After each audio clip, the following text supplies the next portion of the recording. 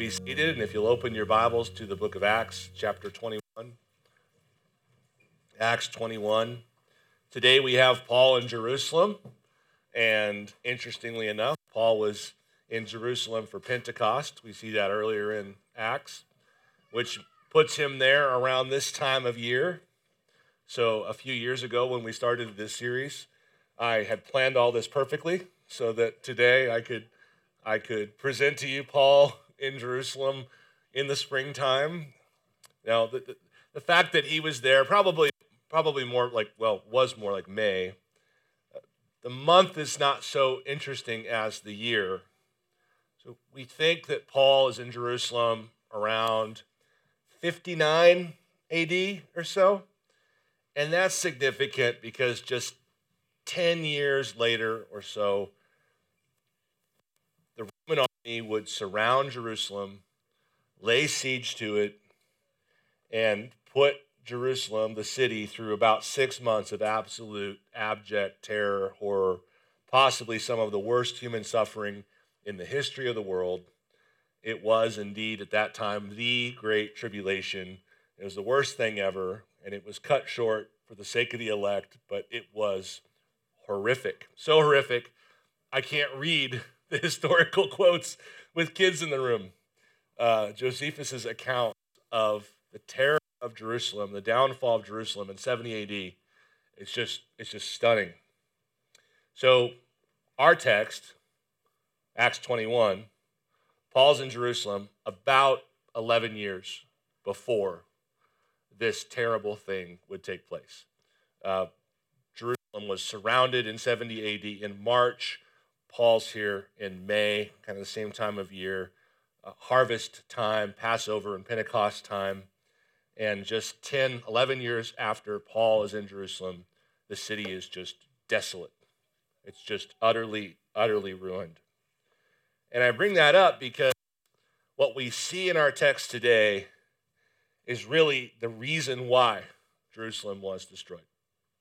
It's really an explanation for why the city was brought down to its knees 10 or 11 years later, rather.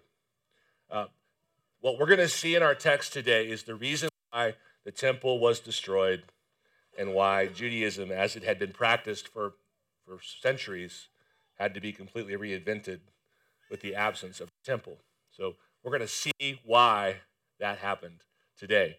And that's more than a history lesson, because the same reason that this profound calamity fell on the city is also the same cause of marriages that break and relationships that break and churches that break and countries that break. Like, what we're going to see today is the kind of terminal disease that kills collections of people. So let's look at our text. Acts chapter 21, beginning in verse 17. Paul has arrived in Jerusalem, and we're going to find out why he's there later on. But Paul's arrived in Jerusalem, and he meets with James, who is seen at this time as the head of the church in Jerusalem. Verse 17, when we had come to Jerusalem, the brothers received us gladly. On the following day, Paul went in with us to James, and all the elders were present.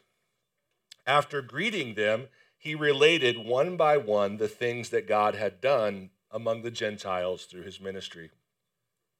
So Paul greets James and the other believing Jews in Jerusalem and gives them an update on all that God had done in his ministry in the Gentiles. Verse 20, when they heard it, they glorified God, and they said to him, okay, so this is where we get a little tricky.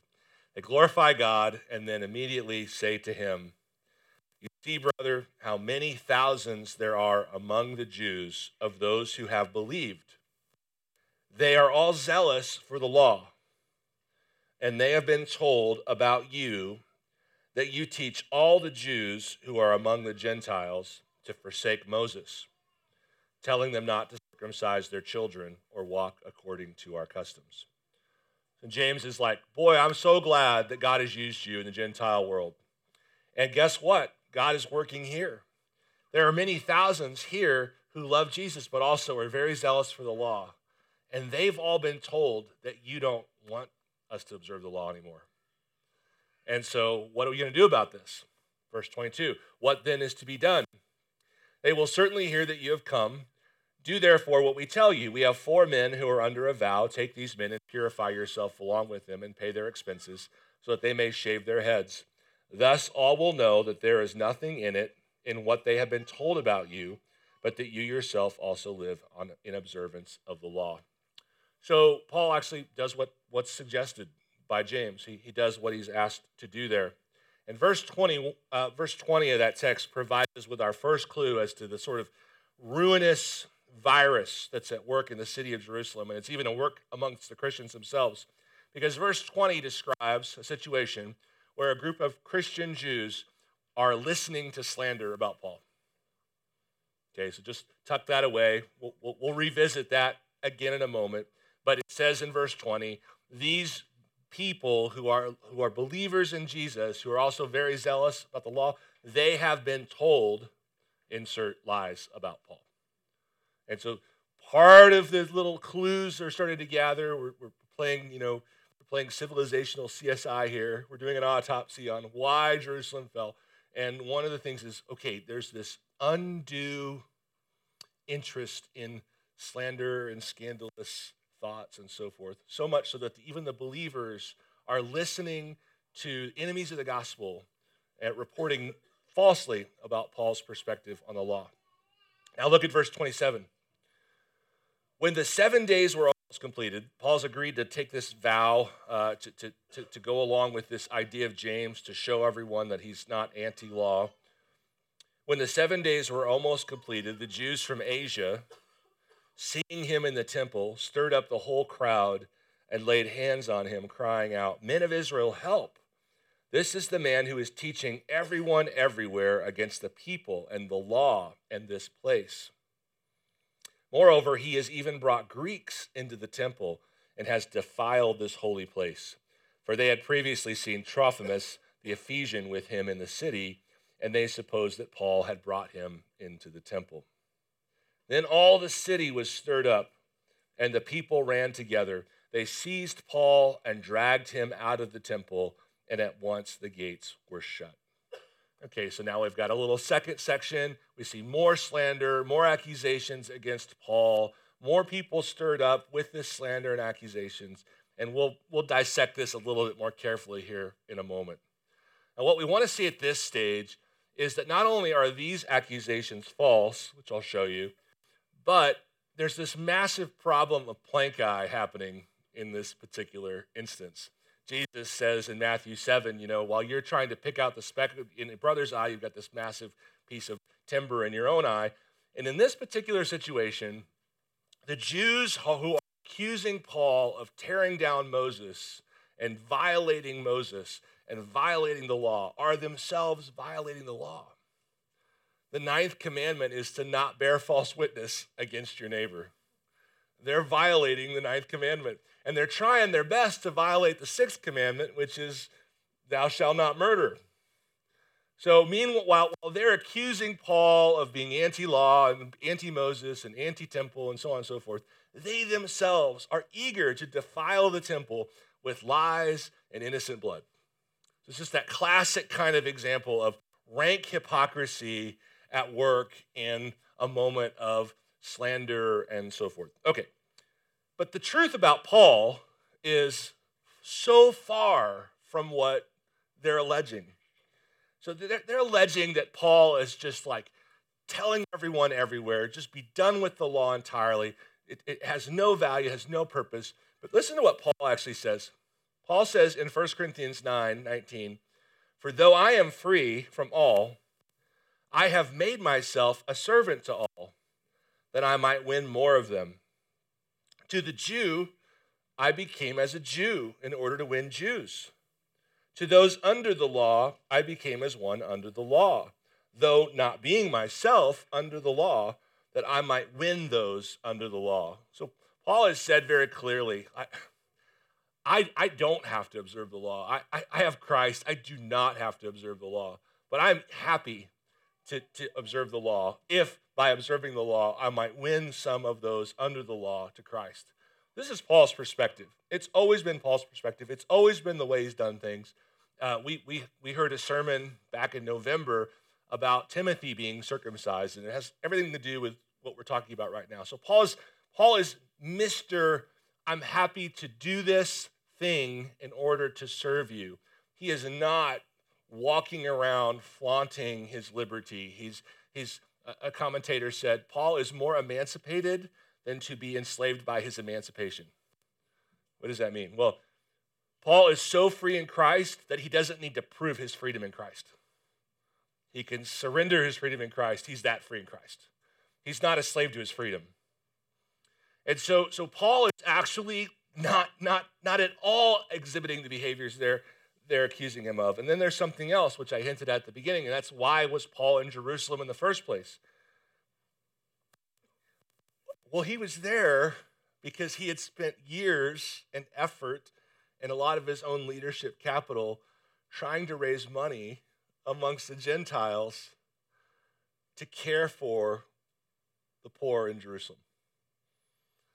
So the accusation is Paul is teaching Jews to live like Gentiles.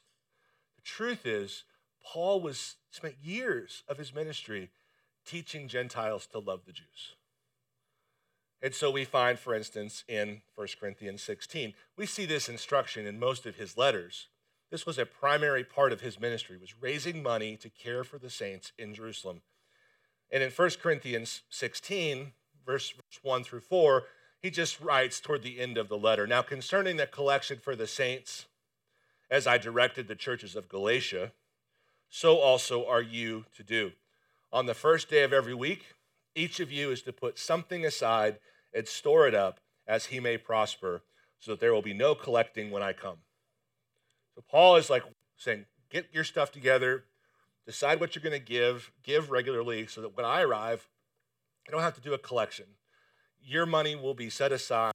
And verse 3, and when I arrive, I will send those whom you accredit by letter to carry your gift for Jerusalem. And if it seems advisable that I should go also, they will accompany me. And that's what wound up happening. Paul is in Jerusalem to bring money to the poor. All right, so think of what the slander says.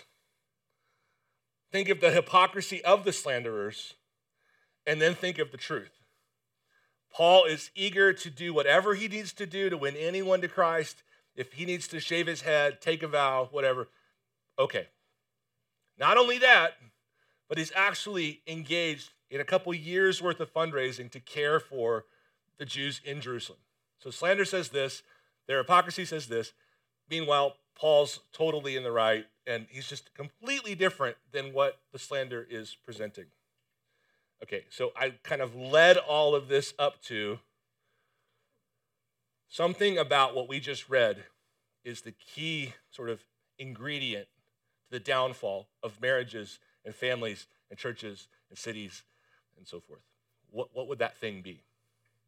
Well, at one level you might say that one thing is that Jerusalem would be undone because it kept mistaking its friends to be its enemies.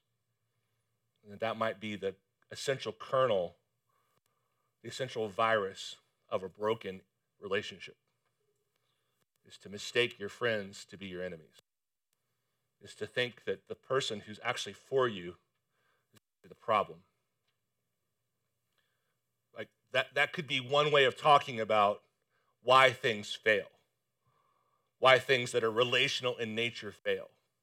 An internal kind of resentment builds up, a misidentification, prompted obviously by sin and Satan, a misidentification of who is actually on your side and who is actually for you.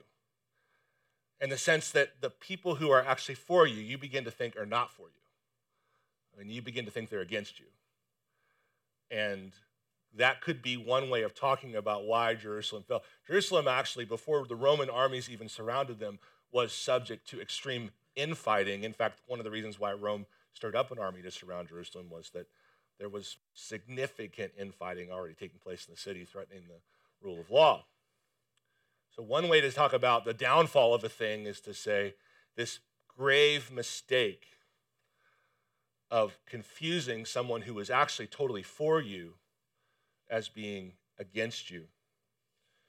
And we can kind of dissect this a little bit further, but before we do that, we're kind of on a particular day in the calendar that we need to mention as it relates to all of this. And that is some years prior to Paul being in Jerusalem and receiving this sort of "you're our enemy" treatment. Jesus, the day that we celebrate on our church calendar today, Palm Sunday, Jesus entered the city of Jerusalem and wound up weeping over the city of Jerusalem for this very reason. Because Jerusalem kept mistaking its friends to be its enemies. And it did that with Jesus himself. And so in Luke chapter 19, verse 41, Jesus, when he drew near and saw the city, he wept over it, saying, "Would that you, even you, had known on this day the things that make for peace. But now they are hidden from your eyes. For the days will come upon you when your enemies will set up a barricade around you and surround you and hem you in on every side and tear you down to the ground, and you and your children within you. And they will not leave one stone upon another in you, because you did not know the time of your visitation." So what did all the desolation come from? Their Savior was there, and they did not know that he was their Savior. They counted him as an enemy, ultimately. And so the kernel of this goes all the way to Christ, which we'll discuss again here in a moment. But sort of the way of thinking through the application of this, let's just think about us for a minute. We love to do that. Confusing your friends to be your enemies will lead to desolation. This can happen in a marriage where you begin to think that this other person, who's actually more for you than maybe anyone else in the whole world, is the problem. You can begin to do this with your parents. You can begin to see your parents as being more than they really are. And let's just see kind of the way that this works, because it shows up in our text pretty clearly. And the first way is, as we mentioned in verse 20 of chapter 21, this sense of begin to listen to the wrong voices. Begin to listen to the accusational part of either your heart or perhaps even the devil himself. You begin to listen to the wrong parts, the wrong voices. That's where the saints in Jerusalem stumbled. In verse 20, they listened to the people who were eager to slander Paul. And that's actually why the crowd was stirred up in verse 27. They listened to the wrong voices. But then there's this other thing that happens. And the allegation is not only that Paul is doing all these things to tear down Moses, but that he even brought a Gentile into the temple, which was strictly forbidden. So we're talking about kind of the anatomy of resentment here and of mistaking your friends as your enemies. And the first thing is you listen to the wrong voices. You have the accusational kind of thoughts going on in your heart. And number two is, once you have those, due to the magic of confirmation bias, you'll begin to see behaviors that you think are proof that your accusations are correct, that this person really is as terrible as you want them to be. And what happens in this text in that way is that there happens to be a Gentile who's just known to be a Gentile, and he's just in the city, right? He's in Jerusalem. He's with Paul. He's in Jerusalem. He did not go into the temple. But because the voices, the critical accusational voices were already at work, they see this guy and they decide, look, Paul brought this guy into the temple. No, he did not.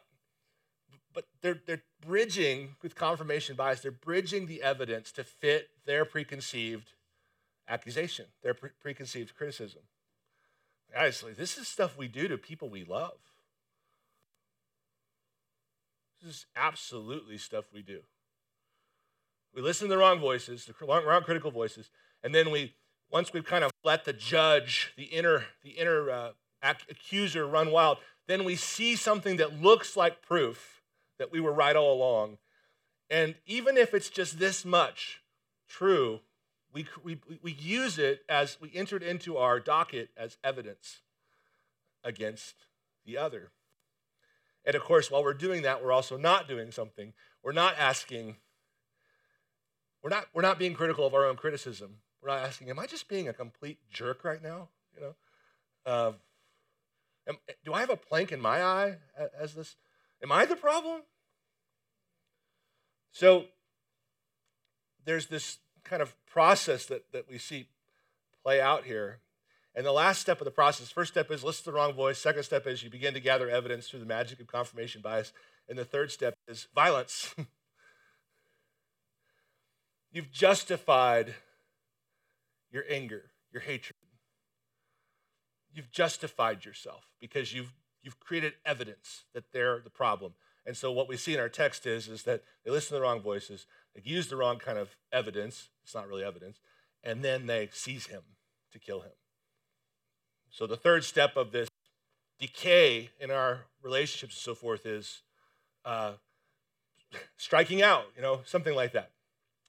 And we could just go so much more deeply into this because what's going on here at a basic issue is that these people in Jerusalem love the law more than the lawgiver. And so the root of what's happening here is actually a spiritual idolatry. The root of what's happening here is they love something that isn't God, and they're afraid that this person's going to take it. And one of the choicest relational pieces of scripture that exists is in James 4, 1 through 4, which says, what causes quarrels and fights among you? Is it not this, that your passions are at war with you? You desire and do not have, so you murder. You covet and cannot obtain, so you fight and quarrel. You do not have because you do not ask. You ask and do not receive because you ask wrongly to spend it on your passions. And what you can see happening when this resentment thing is building up is there's something you love that you shouldn't love as much as you love. It could be attention, it could be rest, it could be peace. You might be super, super irritated by someone in your life who just has the peace that you don't have. Like whatever. This thing that you love enough to resent another person for either having or for potentially pulling away from you. Potentially taking from you. And then this thing kind of develops where you're like, I really think this person is going to keep me from getting this. It's like, yeah, James 4, 1 through 4, you want this too much right now. And what was happening in Jerusalem is they wanted their ethnicity, their nationality, their traditions, their way of doing it. They want all that preserved. And they love that stuff more than they love Jesus or God, and they're not asking, is it possible that Paul is my friend? They're like, no, because he threatens these things that I love, he's not my friend. He's my enemy. Jesus visits the day of the visitation, Palm Sunday. Jesus says, you did not know the day of your visitation. They didn't ask, is he the Savior of the world? Is he my Savior? They saw someone who was threatening to take away things they loved more than God.